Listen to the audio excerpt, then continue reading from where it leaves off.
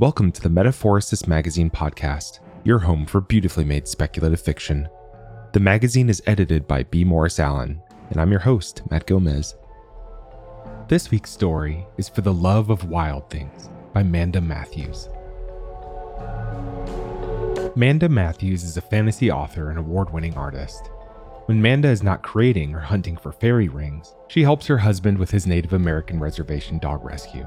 She lives in the White Mountains of Arizona with her husband and a menagerie of rescued furred, feathered, and special needs animal companions. Find her online at mandamatthews.com or on Twitter at Manda Matthews. That's MandaMatthews. Let's jump in.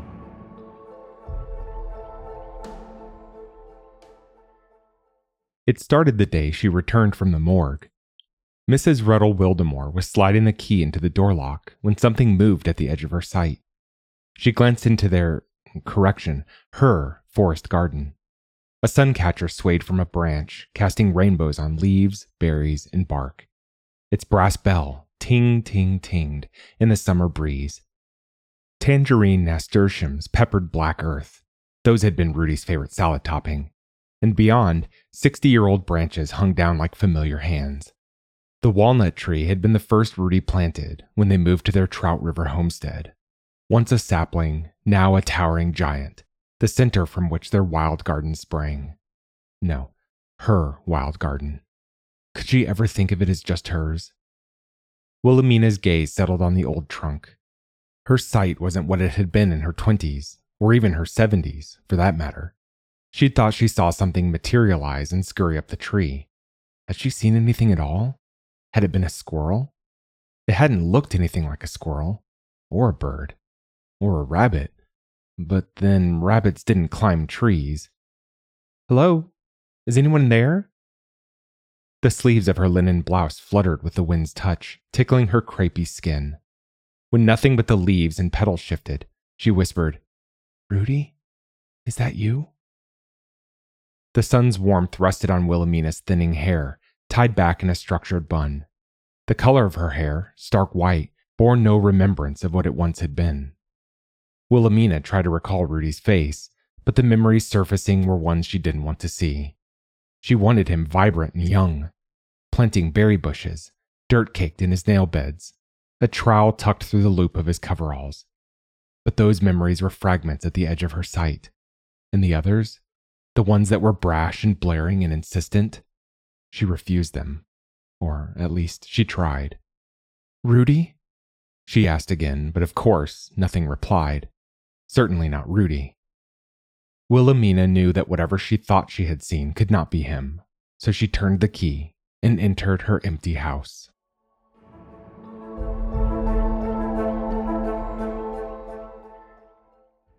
"Rudy, I'm home," Wilhelmina called, not because she thought he would answer, but out of a 60-year-old habit.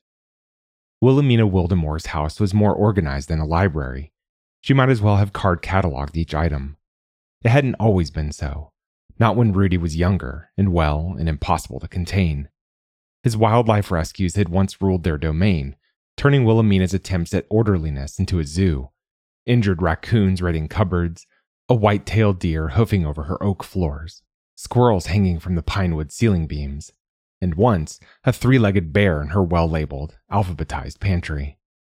There had been days she'd cried over the chaos, but now the noiselessness of her home hurt like the aftermath of an explosion when all the debris had settled, when the broken parts lay exposed, when the silence of the destruction wormed into her bones. It nearly brought Wilhelmina to her knees, but she was a rational woman. She'd been the one to hold the pieces together while Rudy, quiet as a storm on the horizon and as wild as nature, built his outlandish dreams into reality, the ones everyone had warned him against. Even Wilhelmina's mother, when she was alive, had bent her daughter's ear too many times about such nonsense.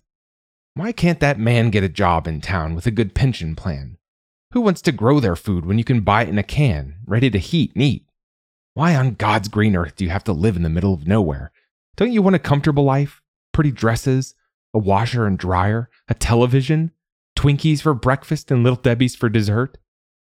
And when her mother was more exasperated by their seeming lack of progress, an entire year spent building compost piles and living in a tent, she'd complain, "The country is moving forward, and that man insists on living like a heathen, foraging for berries and mushrooms.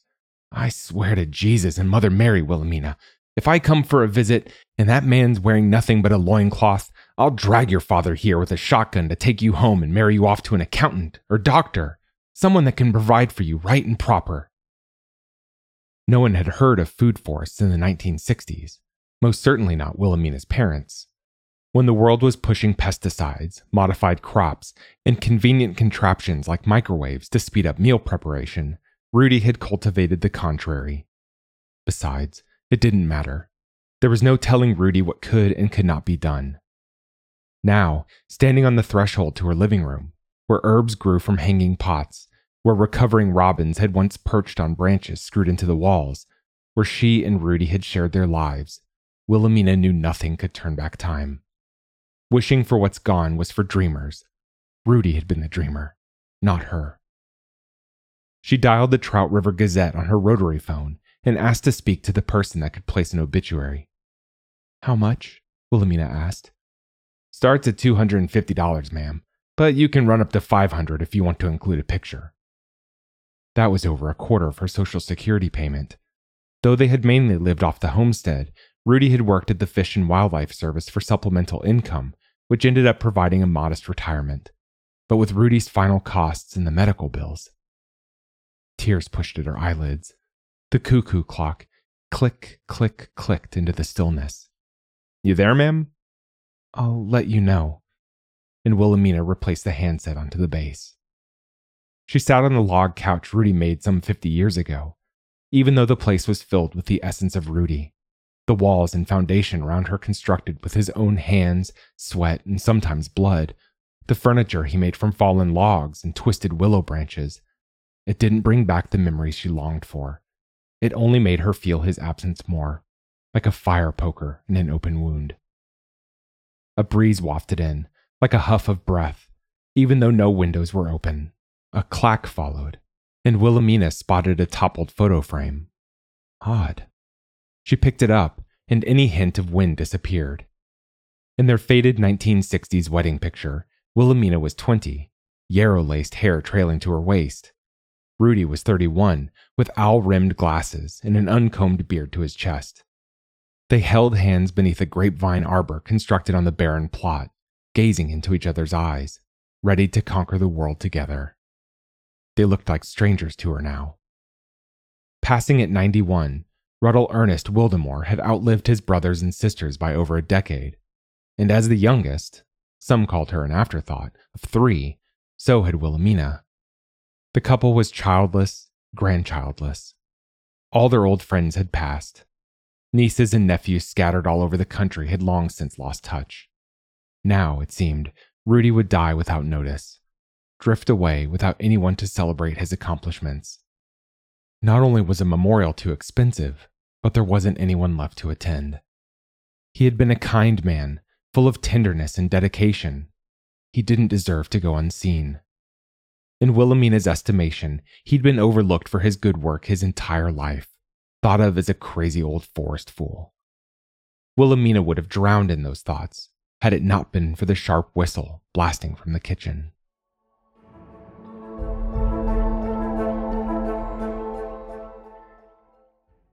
Two Western harvest mice stood by a steaming cup of chamomile tea, and, it seemed, another was busy turning off the burner where the wailing teapot sat. The critter leaped from the butcher block countertop, caught hold of the temperature dial, swung until the knob turned off, vaulted to the floor with one Olympic-style mid-air somersault, landed, and skittered away. Wilhelmina wagged her jaw as if to say something, but what could she say? Mice had gotten the tea, the kettle, and the cup from the cupboard, and brewed tea. How could mice even carry a teacup, let alone a kettle? It was absolute, utter nonsense. Still, the fragrance of chamomile drifted to her. Rudy had been the one to make it for her with flowers picked out of their garden whenever her nerves were frazzled, which had been often in their earlier years together. Later, he'd brought it to her every morning when she'd gone through the change, and any last hope of a child of her own faded. She'd wondered if he'd filled the house with his rowdy rescues to keep her from that sadness, that loneliness of being childless, of knowing this day would come, the day when no one but her would be left. But Wilhelmina didn't remember any of that now. Those memories were blocked behind a gauzy curtain that could not be pulled aside. She only remembered there was something comforting about the chamomile, something that gave her pause, something that she should remember. One of the mice turned its little bottom to the teacup and pressed into it. A huff of air ruffled its fur, and it nudged the cup in her direction, which was, by all accounts, impossible. The mouse couldn't have weighed a tenth of the full teacup, and yet the cup slid toward her as if moved along by an invisible hand. Rudy would have said, "Look, Willa, the elements are here. Do you see them?" And Willa would have snorted, rolled her eyes, and said she saw no such thing. But, of course, Willa didn't recall any such conversations. The second mouse stood on its hind legs, shining eyes imploring. The third squeaked a chorus of nonsensical mouse talk. A flutter of movement caught her eye, and that was when Mrs. Wildemore noticed the row of birds landing on the windowsill. A bush tit, a dark-eyed junco, a white-crowned sparrow, and even a dove joined and cooed. Not knowing what else to do, she picked up the cup and sipped. She swore the mouse on its hind legs nodded in approval. The liquid settled the knot she'd held inside since she'd found Rudy dead in their bed. Unlike the faded memory she couldn't capture, this one was a Technicolor movie on loop. Wilhelmina had snuck beneath her dead husband's arm and huddled against his chest like a frightened child, hoping that he hadn't left her, that he was sleeping, just sleeping. He'd awaken and tell her he loved her, that he'd never leave her, that they'd always be together. The sticky quills of Rudy's feather pillow had poked her shoulder. "Please don't go. I can't live without you," she'd whispered to his cold corpse. A chorus of birdsong had played outside the window as if nothing had happened, repeating like a broken record. Chirp, chirp, chirp, twitter, trill. Chirp, chirp, chirp, twitter, trill. The room had seemed icy, like Rudy's skin. She didn't want that memory. As the tea settled in her stomach, another memory crossed Wilhelmina's mind. Nothing bright or brilliant like the last. No, this memory was like flipping through an old scrapbook, the pages going by too quickly to make out much. A picture here, a word scribbled there, a newspaper clip glued to a page. But in memory it was, and it went something like this.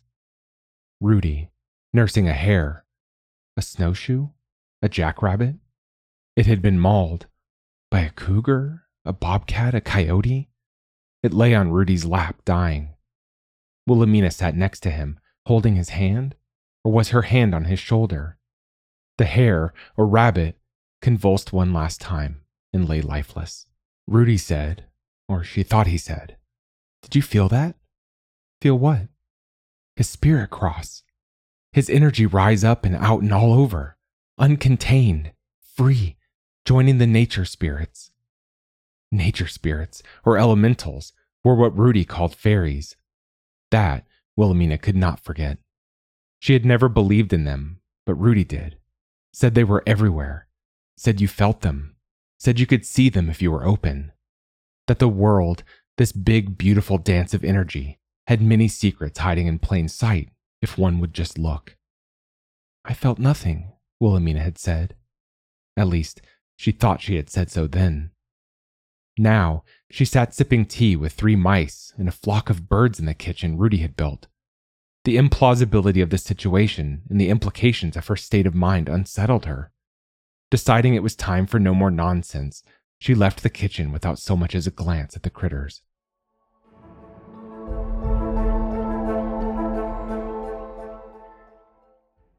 Cremation or burial? The funeral home director asked, bifocals balancing on the tip of his nose.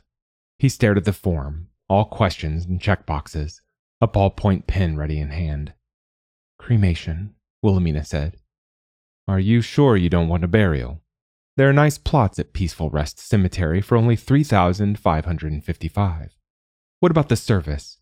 We have a full-service funeral package for $7,649.95, including the coffin, unless you want to upgrade." Of course, if you choose cremation, the coffin will be cremated along with your loved one, but it's worth the investment. Our solid mahogany model is lined with high-quality velvet and makes a beautiful final presentation. No service, she said. We want a cardboard casket, and I have the urn he chose here. Wilhelmina sat the box she'd been holding on the funeral director's desk. It was a simple biodegradable urn that the palliative care counselor helped them purchase after his diagnosis had been confirmed. I see. The director fixated on her, sliding his bifocals down. If you don't mind me asking, you are on a fixed income, right? Wilhelmina nodded. And my paperwork says you live out on Old River Road. Is that correct? Yes. By yourself? With Rudy. I see. He removed his glasses and scrubbed at his eyes. A plastic ivy trailed off the bookshelf behind him. There weren't books on the shelves, but coffin catalogs, headstone flyers, urns, and one very peculiar necklace with a pendant made of swirling colors. A sign next to it read, "Always have your loved one close to your heart. Create a one-of-a-kind keepsake with her ashes to hand down to your children and grandchildren. 24-karat gold chain and bail, starting at only $595. Mrs. Wildemore thought the director might present cheaper options, but he led Wilhelmina into the viewing room to see Rudy one last time instead. Rudy's naked body was covered with a sanitary hospital sheet and laid out on a metal gurney. Wilhelmina tugged at his soft beard. Someone had brushed it out, taken away all his unruly curls. She kissed his waxy lips, but there were no words she could muster for goodbyes. This man lying lifeless. This was not Rudy, not her husband, not her love. It just couldn't be.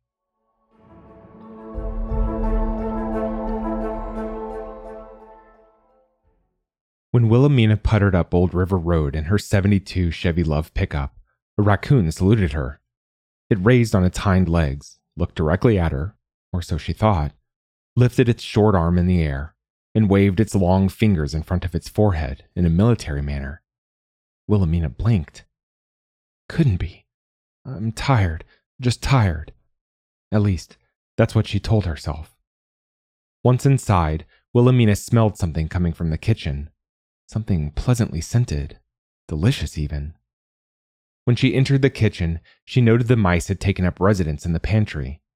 When Rudy became ill, Wilhelmina had set about canning all she could. She knew there would be no line of mourners with casseroles at her doorstep, no baskets of cookies and condolences. Consequently, her pantry was jam-packed.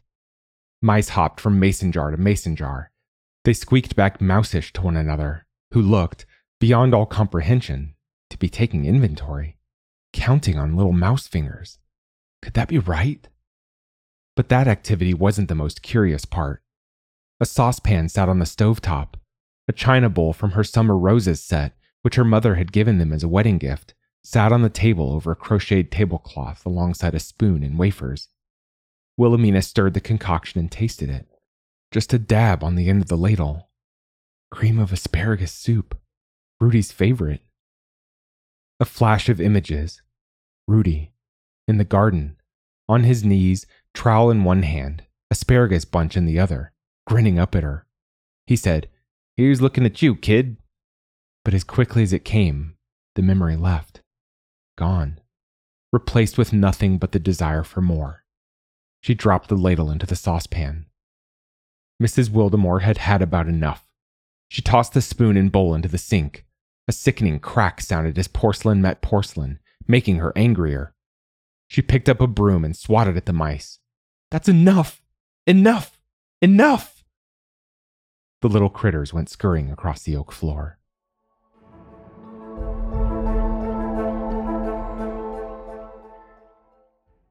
Wilhelmina couldn't bring herself to sleep in their bed. Not this soon after. She hadn't even had the strength to change the bedding, so she walked into the forest garden. As she crossed under the grapevine-laden arbor, the same one she and Rudy exchanged vows under, it seemed odd she'd mourned Rudy's death in late summer, when everything around her was so alive. Deep purple huckleberries spotted green leaves. Chamomile, white petals surrounding cheery yellow heads, bloomed in patches of sunlight. Crimson stems peeked from under umbrella-like rhubarb leaves. Water babbled in the background where the creek met the Little Trout River. And the scent, forest pine, sweet wildflowers, and honeysuckle mixed in an intoxicating way. The smell was unlike any other. It smelled like home. It smelled like Rudy. Rudy's master plan had been to return the scarred earth to a natural state of abundance, and the walnut tree had started it all. He had called it a food forest and said it was how people were intended to live, in harmony and cooperation with nature, and that someday people would recognize that wisdom. Maybe after he was gone, perhaps after they both were, but eventually, people would have to see it if the world was to survive. Wilhelmina sat down beneath the tree, arranging her tea-stained skirt. Feather moss cushioned her bony bottom. She rested her back against the scaly trunk and closed her eyes.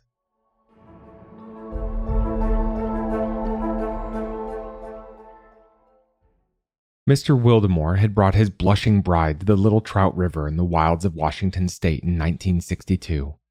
He'd tugged Wilhelmina out of the passenger side of his Ford pickup, coaxed her to the center of a naked 20-acre plot, and gestured as if presenting treasure to a queen. The land was a scar within the overlogged forest. Loggers had used the spot for decades, dragging felled trees into the river to float them downstream to the mill, scraping up topsoil trip after trip, year after year, decade after decade, until nothing grew back and the ground beneath was barren, lifeless. Not soil, but nutrient-depleted dirt. There wasn't a bird to be heard, or a rabbit in the bush. There weren't even any bushes. Everything around them was dead. Rudy waited, watching his bride from behind his owl-eyed glasses. He wore that cockamamie half-grin, one side up and the other down. His bushy eyebrows matched his sideways smile in their crookedness. His bell-bottom settled in the dirt like he was dug in, growing roots with his heels. The gush and splash of the Little Trout River sounded behind them as moments frittered away. No. Wilhelmina planted her hands on her hips, a gesture which was as solid as Rudy's heels in the ground. We won't be able to grow garden here. Rudy swept his arms around again, as if she hadn't seen its majesty the first time. No, Rudy, we're miles from town. I will not live without electricity. There's a pole a few miles back down the road. The sky rumbled above them like an orchestra tuning before a performance. The scent of rain filled the air. I will not live without running water. I'll pump from the river. This is not the 1890s, Ruddle Ernest Wildemore. Hey now, don't sweat it, baby girl. We'll even have a telephone. Cross my heart. I'm going to take good care of you. You know that, right? Yes, but... Rudy pulled her into him, tugged her defiant hands off her hips, circled them around his waist, hugged her tight and kissed her. Sprinkles plopped down on their exposed noses and cheeks, but the two kept at their kisses, lost in one another's touch, until Wilhelmina remembered her mission. She pulled out of his hug. Rudy, I'm serious. Kee-yar sounded above them. They looked skyward as a red-tailed hawk circled, looming lower and lower until it landed in the dirt not 2 feet from them. It hopped over and dropped a long bearded hawkweed at their feet. The hawk cocked its head and stared. Rudy raised his eyebrows at Wilhelmina. It means nothing, said Wilhelmina. It's a sign, said Rudy. It's not a sign. Then what is it? Wilhelmina couldn't deny the oddity of the moment, even though she'd become accustomed to peculiar happenings around Rudy. It seemed that Rudy was connected to something mystical, but whenever Wilhelmina had such a thought about him, she dismissed it. Nothing could convince her life was not a practical matter to be handled sensibly. Rudy grasped both of her hands. We're meant to restore this land, build a food forest, bring back nature, feed the wild things, live in harmony. I feel it in my bones, Willa. The natural things want this. They're telling us to do this. Indeed, the hawk kept staring at the newlyweds as if it agreed. It's my purpose. But was it Wilhelmina's? Look at this place. Everything's dead. Oh, baby doll, close your eyes, he said, and imagine. No, Rudy, we need to be rational. He turned her around and put his palms over her eyes. "Oh, Rudy, stop." But she laughed at his touch. "Just keep your eyes closed." He leaned close. He wound his arms around her stomach, tugging her into the comfortable curve of his body. Wilhelmina opened an eye, and he scolded, "No peeking." She giggled like a schoolgirl, but complied. "I wish you could see what I see. The magic, the majesty, the possibility." The seriousness of his voice stilled her. She listened with all her body. "It's alive. Nature is all around us, waiting for us, waiting for our vision, our hands, our work. See, there's a walnut tree in its prime, bearing hundreds of pounds of nuts, at the center of our wild forest garden. Our house is not 50 steps away, built with naturally fallen pine. Berries, chestnut trees, rhubarb, and mushrooms are ready for harvest for months out of the year. Squirrels and birds, foxes and field mice, raccoons and whitetails return, and our forest garden feeds not only us, but them. Nature is allowed to be nature again. Can you see it? There in your mind's eye? Can you see what we can create?" Wilhelmina wanted it with all her heart. But then she opened her eyes to the scarred earth, to the abuse that seemed irreversible. "Nothing lives here, Rudy." He grinned again. Though she couldn't see it, she felt it, and knew he wore that troublemaking smile. "Au contraire, Madame Wildemore. We do. And with a bit of elbow grease, so will an entire forest of living things." The hawk beaked the flower and tossed it toward them. It landed on the toe of Wilhelmina's Mary Jane, a yellow splash on black. Then the hawk took the sky with a whoop, whoop, whoop of his wings. "You can't argue with that," said Rudy. "You're irrepressible. And that's why you love me," he said. It was true. She loved him more than she'd loved anything in her young life. She loved him because of the wonder she saw behind those owl-round eyes. She loved him because he saw worlds more beautiful than what existed before them. She loved him because the word impossible was only a catalyst for change for him. Rudy held more belief in his little pinky finger than anyone she knew, especially her. In that way, she supposed, they balanced out, complemented each other. He the dreamer, she the rationalist. She might not have believed nature was alive and incarnate, but she believed in Rudy. And if he believed, she'd support him 1,000%. "Do you have any idea how much I love you, Mr. Ruddle Ernest Wildemore? Not more than I love you, my gorgeous, big-hearted wife." Rudy picked her up as he'd done on their wedding night, cradled her to his chest, his beard tickling her cheek. He spun her in circles beneath summer rain clouds, the hawk circling above them. Sprinkles turned to a downpour, a musical pitter-patter like a band at a country dance, and Wilhelmina's squeals turned to laughter, and Rudy's smiles turned to kisses, hungry and passionate. But that's not what Wilhelmina remembered. The memories had faded, turning to mush, blotted pictures in her head, watered-down words in her ears, and now, more than ever, she wished to recall it. But everything about that day was a blur. Remembering how barren the land had been was near impossible, even though her wedding photos gave glimpses of the homestead before Rudy's decades of dedication. The entirety of the land's disfigurement was lost to her. But she remembered the hawk. Was it a hawk or an eagle? She remembered the flower. Was it a yellow hawkweed or purple lupine? Maybe a white daisy-like phlox? Had a hawk dropped a flower at their feet, or had she made up the memory to comfort herself? What Wilhelmina could remember were those last months. Rudy, declining, the life sucked out of his sunken cheeks, the trips to the St. Paul's Hospital, waiting for hours in antiseptic rooms, the news of stage 4 melanoma metastasized to the lungs, the doctor's deadpan face when he delivered his only a few months prognosis, then finding her love dead in their bed.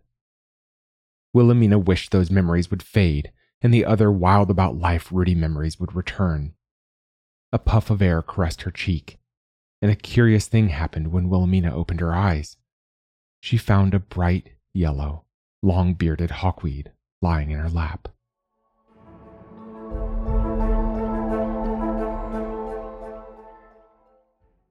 Not a day later, someone knocked on the door. Wilhelmina couldn't imagine a single soul who would drop by, and when she opened the door, no one was there. She stared into her wild garden, expecting movement like the day she had returned home from the morgue. The breeze pushed up the fishy scent of the little trout river.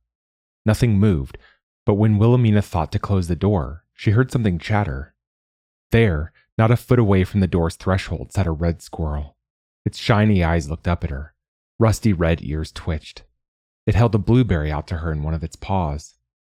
"Oh no," she said. "No more of this imaginary nonsense." And she started to shut the door. "Rah, rah, rah!" cried the squirrel.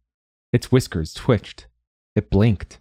It held up the arm not bearing the blueberry, but that's when Wilhelmina realized its wrist hung like a floppy noodle. Then Wilhelmina said, "Rudy." It wasn't because she didn't remember Rudy was gone, but because rescue was Rudy's love, his passion, his mission, along with the restoration of the land. Yes, she'd assisted him, but Rudy, always Rudy, did the mending. So she said his name like a prayer, and it was for Rudy's sake she asked the squirrel, "What happened to you?" The critter chattered away like it was explaining, and despite Wilhelmina's rational judgment, she stepped aside and waved it in. It scurried across the floor, holding up its injured foreleg, scrambled into the kitchen, scaled the tablecloth, and sat waiting for Wilhelmina. If she had imagined the mice in the tea, if she had concocted the nut cream of asparagus soup, if the raccoon salute was merely a misseeing of what happened, if the hawkweed just blew in on the breeze and coincidentally settled on her lap, all those things had happened or not, but the critter on her kitchen table required attention. If she proclaimed it fiction and turned it away and it wasn't, then what? What would Rudy do? What would Rudy want her to do? And for that matter, what did Wilhelmina want to do? Hadn't she done this for the better part of her life too? But nothing came to mind. Wilhelmina looked for supplies. Herbs for pain, for calming. What to use? What to use? Didn't Rudy keep a medical emergency bag? When she turned back to the squirrel, 2 mice had joined the patient on the table. One balanced atop an isopropyl alcohol bottle. Another held a popsicle stick with its forepaws, and a bandage ball rolled across the table by itself. A blue jay landed, offering her a cotton ball. It seemed the logical next move, so she wetted it with alcohol. The red squirrel stretched out its limp hand and covered its eyes with the other. But when it came to the moment of doctoring, Wilhelmina wasn't sure what to do. Yes, she'd fetched the supplies, boiled tea, and made poultices, which she vaguely remembered. Still, Rudy, always Rudy, knew what to look for, how to test for fractures, clean wounds, make splints, and administer liquids, sub-Q or through a syringe or a bottle or... Wilhelmina closed her eyes, willing Rudy's guidance. But just because she wished for him didn't mean he would come. She sighed, took a breath, and fumbled through it. She blotted an open wound, then cut the sticks into tiny splints and wrapped the little paw with a bandage.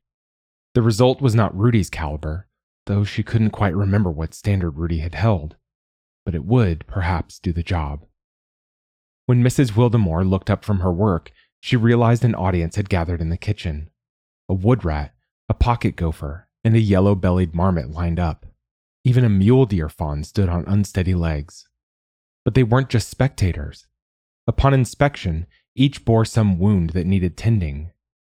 Mrs. Wildemore set out to help them, but she dropped the bottle of alcohol on the floor, resulting in an antiseptic puddle.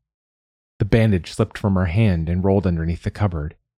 She slipped on the wet floor and cracked her head on the table when she tried to fish it out.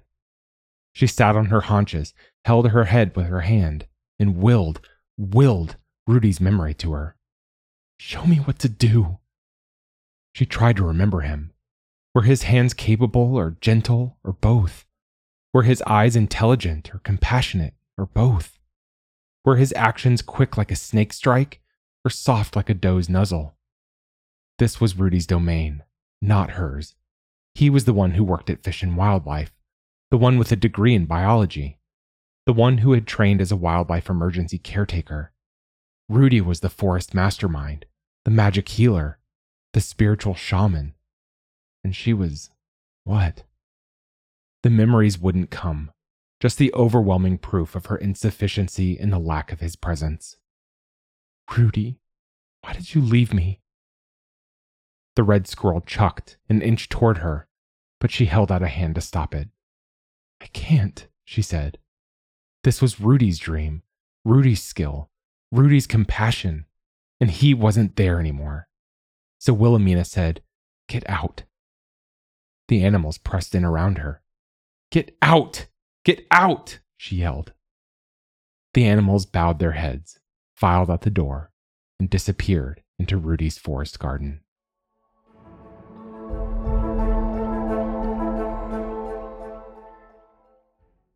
After they'd gone, including a moose who had stood behind a western larch and grunted when she shut the door on him, their wedding photo fell over, frame first, onto the coffee table.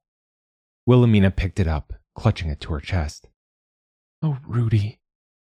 She lay on the sofa, curled her legs as far as the old fragile things would bend, and did something she had not allowed herself to do. Something she'd thought if she started, she'd never stop. She cried, sobbed, wailed for the loss of Rudy, his absence, her loneliness, the pain it caused in every bone of her body. For how much she missed him, for being left behind, for how she'd never be with him again. As she did, the wind howled outside. It shook branches and limbs, bushes and grasses. It banged on the shutters. The dark sky poured droplets as large as tree frogs and drummed against the rooftop. Lightning crackled like anguished gods.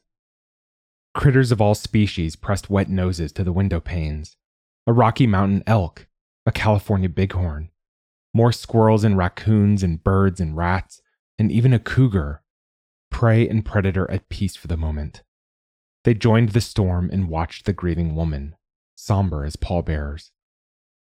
Later, reports would confirm a power outage happened at that exact moment. But Wilhelmina knew nothing of all that. For all she knew, there on the couch, eyes blurred with tears, snot running, chest squeezing, she wept alone.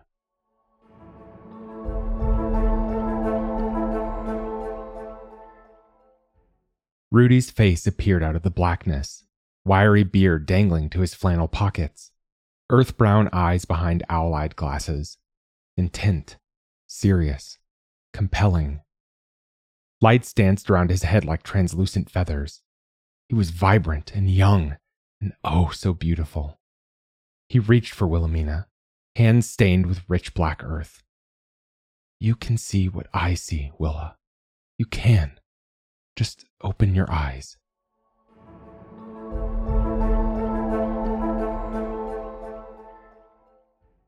A knock at the door startled Wilhelmina awake. Rudy, Rudy, Rudy. But he'd gone. Wilhelmina refused to open her eyes. If she kept them closed, he'd return. She could continue the dream, continue being with him. At least, she hoped that would happen. Knock, knock, knock. Mrs. Wildemore? Called a nasal voice. Are you home? Hello? Go away, said Wilhelmina in her head. She hadn't the strength to bring the words to her lips. She wanted to return to Rudy's dream. I'm Laura Doyle from Adult Protective Services. I'm delivering your late husband's ashes from the Peaceful Slumber Funeral Home. Are you there? Maybe the intruder would leave if Wilhelmina stayed still, curled on Rudy's couch, the sun through the window warming her eyelids. But it occurred to Wilhelmina that a social worker delivering Rudy's ashes wasn't good. It must have been why the funeral director had been so inquisitive about her finances, to assume incompetence and rally the authorities to do a home check. It wasn't the first time she'd been treated as incapable because of her age, or where and how she lived. Small towns were infamous for neighborhood busybodies. Trout River wasn't exempt, and that was enough to rouse her. I'm coming, said Mrs. Wildemore, and rallied herself to open the door. Hello, I'm Laura Doyle. It's nice to meet you. She held one plump hand out for a shake while cradling Rudy's urn. The cuckoo clock tick-tocked. Laura wore a collared shirt and a rhinestone fleur-de-lis brooch pinned on her candy-pink lapel. She smelled of department store perfume. Laura asked, "May I come in?" "I suppose." Laura smiled, and it wasn't an unkind expression. But as she crossed into the living room, she eyed every speck from the pine beam to the log furniture, from the neatly hung jackets on tree limb pegs to boots for all occasions, snow, mud, hiking, work, lined up beneath. "What an unusual home you have," she said. "It's not at all what I expected." "What did you expect?" "Well, Laura looked around. The sun beamed through the picture window, framing the forest garden as if an impossible painting hung on the wall. Herbs pinned to a wire scented the air with thyme, oregano, and sage. Embroidered pillows displayed on Rudy's log sofa brightened the warm wood room with whimsical bees and hummingbirds. "I don't rightly know," said Laura, "but it's simply charming." Wilhelmina beamed. Indeed, she and Rudy had made a lovely home together. His vision in building along with her organizing and tending to the practicalities of life had come together to create something bigger than them both. "Thank you. Can I get you some tea?" "That'd be nice." Laura set the urn on the coffee table next to the display of cracked geodes, a potted rosemary plant, and beeswax candles. Wilhelmina made and served the tea while Laura poked around, commenting on the neat and tidy pantry, the pristine condition of her cabinets. And did she always keep the place so clean? When the two women were settled on the couch, Summer Rose's teacups in hand, Wilhelmina asked, "So, what's this all about?" "I'm sorry for your loss, but to be honest, we've been a little worried about your husband's passing and you out here on the homestead all by yourself. So I wanted to offer you some options." "Options?" "It must be tough living out here all alone. There's so much upkeep. It will be difficult to do everything by yourself. You're stocked up for the moment, but can you harvest the garden now that your husband is gone? Social Security isn't much to survive on. Wouldn't some support be nice?"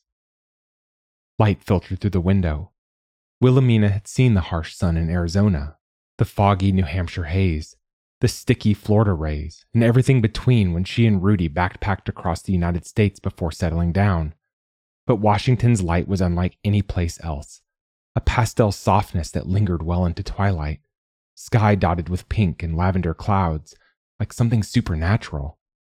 It reminded her of Rudy. "What I'm getting at," said Laura, "is we have a lovely retirement home in town, Haven Senior Living. There are shuffleboard tournaments and karaoke competitions. All meals are provided with no cooking on your part. Excellent housekeepers. You wouldn't have to lift a finger, and you'd be surrounded by others of your age. Not alone out here where anything could happen. Doesn't that sound nice?" "Oh, don't worry. It's covered by Medicaid if you qualify, and from what I understand, you've no assets other than this home, and if that's correct, I can help you liquidate and still retain your benefits. The rooms are furnished. You wouldn't have to move anything. You could forget about cooking, cleaning, harvesting, keeping up the property, and paying bills. Forget everything and enjoy your final chapter with ease." "Forget?" asked Mrs. Wildemore. "There won't be anything to worry over. You'd make new friends and—" "Forget?" asked Wilhelmina again. "Forget Rudy's lovingly crafted home? His food forest they'd built with over half a century of their lives? Forget that she'd stood by him, believed in him, and helped make his vision come true? Give up on that? On the animals? On the forest? On nature itself?" "What about Rudy?" Wilhelmina asked, but to herself, not Laura. "Oh, there is a perfect spot for his urn. There's a wonderful glass display case in each room. It even has a lock on it. Just put all your treasures on the shelves and lock them up safe." Wilhelmina pictured Rudy in a glass cabinet on a manufactured shelf, not wild and free, hair riding the wind, sun deepening the brown of his cheeks. She saw herself next to him doing nothing but frittering away time, surrounded by concrete and plastic flowers, and eating packaged meals. "No," said Wilhelmina. "No? Rudy and I will stay here." "I know it's hard," said Laura. "Change is always frightening, but if you'll just see reason—" "Reason? said Wilhelmina, is the exact opposite of what I want to see. Wilhelmina stood and walked to the door. Now, if that is all. She placed her hands on her hips, an action that had only grown in power since her younger days. Laura sat down her teacup, grabbed her purse, and shuffled to the door. I will stop by, said Laura. Pop in for a friendly visit from time to time if you don't mind. Folks have a right to do as they see fit, said Wilhelmina, knowing a refusal would be pointless. Besides, though reason was the last thing she wanted right then, she realized there might be a time when she needed help, when she wasn't as able, when she might welcome a helping hand. Reason had not flown out the door. It had just compromised for the time being.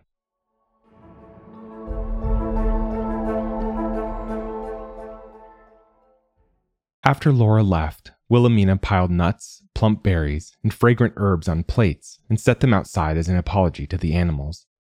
Then, Mrs. Wildemore did the most curious thing, more curious than mice making tea, or asparagus soup, or hawks gifting flowers, or animals saluting. She left a bowl of almond milk out. She had poured it into one of her summer roses serving bowls, sat it on a charger plate, garnished it with rosemary stems, and said, as she placed the offering on the ground, I want to see what you see, Rudy. When Wilhelmina walked into her room to change the bedding and finally sleep in their bed, she found it already washed and remade. Her bluebird embroidered pillows had been fluffed, and the bed covers were turned down. Rudy's eco urn sat on the nightstand next to a lit beeswax candle, the air scented with honey. Without question, she climbed between the embroidered sheets and said, Good night, to whoever might be listening.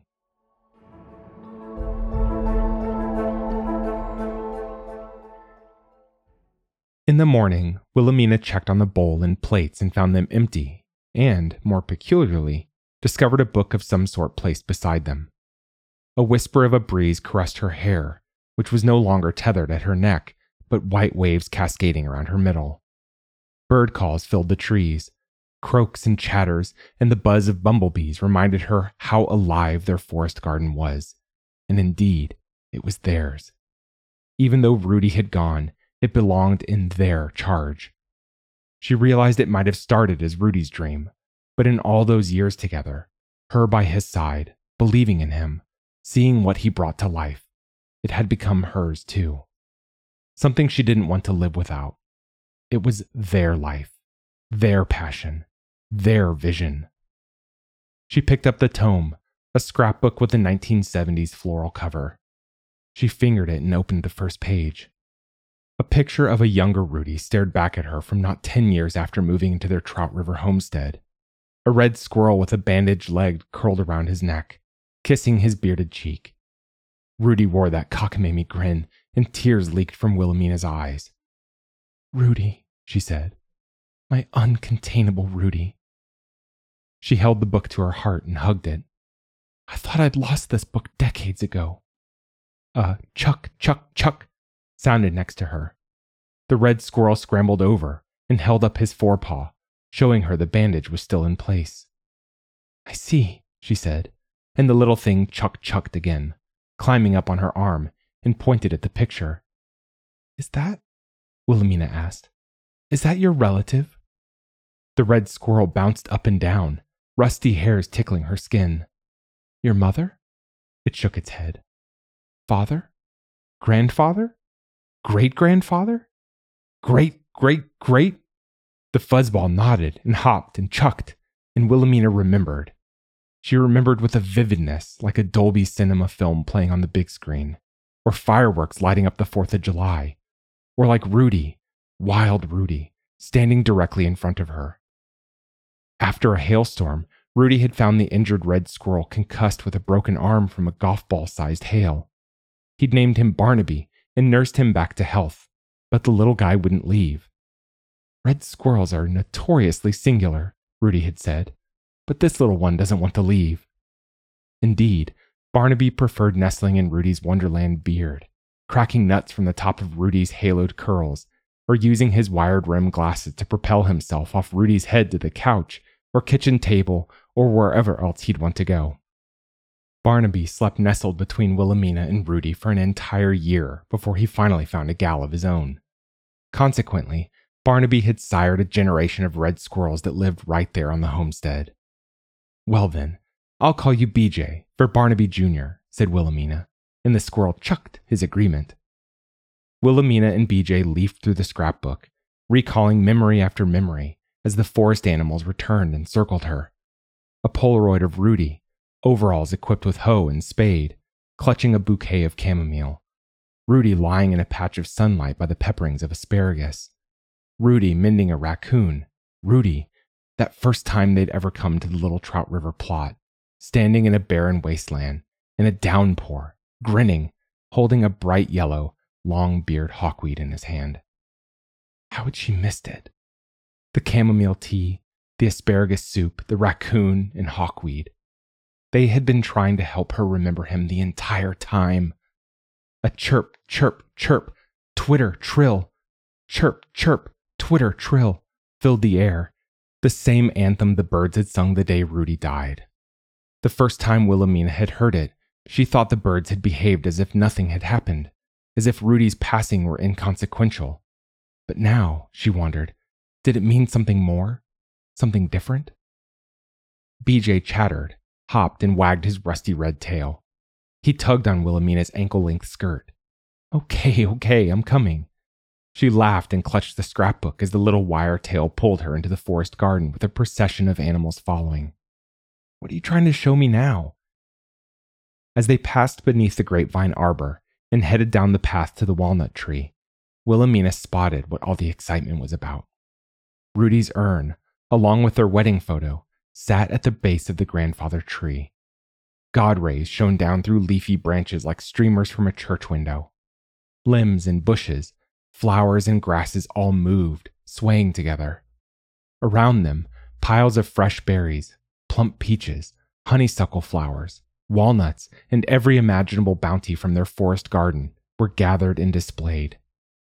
Birds fluttered to perches. The harvest mice held almonds in their forepaws, and whitetail, raccoon, rabbits, lizards, and snakes emerged from the forest surrounding Rudy's grand memorial. A collective voice sounded on the breeze. "We remember Rudy." And then Mrs. Wildemore saw what Rudy had seen. It started as coagulated mist, sunspots, orbs, and little flashes of light appearing throughout the forest. On the path, on a branch, a chamomile stem, a leaf. Wilhelmina blinked. She rubbed her old eyes. A glimmering hole came into view like an intricate living web weaving throughout the forest and animals. It sparkled and danced, touching everyone and everything as if it breathed in unison with all life. It wrapped its shiny strings around her, and she felt it like a long-missed hug. Everything moved in concert, like an orchestra where different instruments played different parts, making the whole piece rich, complete, and harmonic. And she was a part of it. "We'll always remember Rudy," the collective voice crooned, a lullaby on the wind. The tears Wilhelmina shed were those of joy, of relief, of gratitude so overwhelming she couldn't form words. The celebration that followed venerated Rudy more than Wilhelmina could have wished for. They buried his ashes at the walnut tree's roots to nourish the ground. Nasturtium and chamomile petals dropped on top of them. Blown by the wind, birds and bees played their music in concert with the breeze. BJ snuggled around Wilhelmina's neck, and everyone indulged in the wild bounty Rudy's vision and hard work had made possible. In the years to come, Mrs. Ruddle Wildemore would continue her late husband's life's work, their shared life's work. And when Laura visited, Wilhelmina would make sure to amend her will with the cooperation of fish and wildlife and designate this place, their home, as a wildlife sanctuary when she died.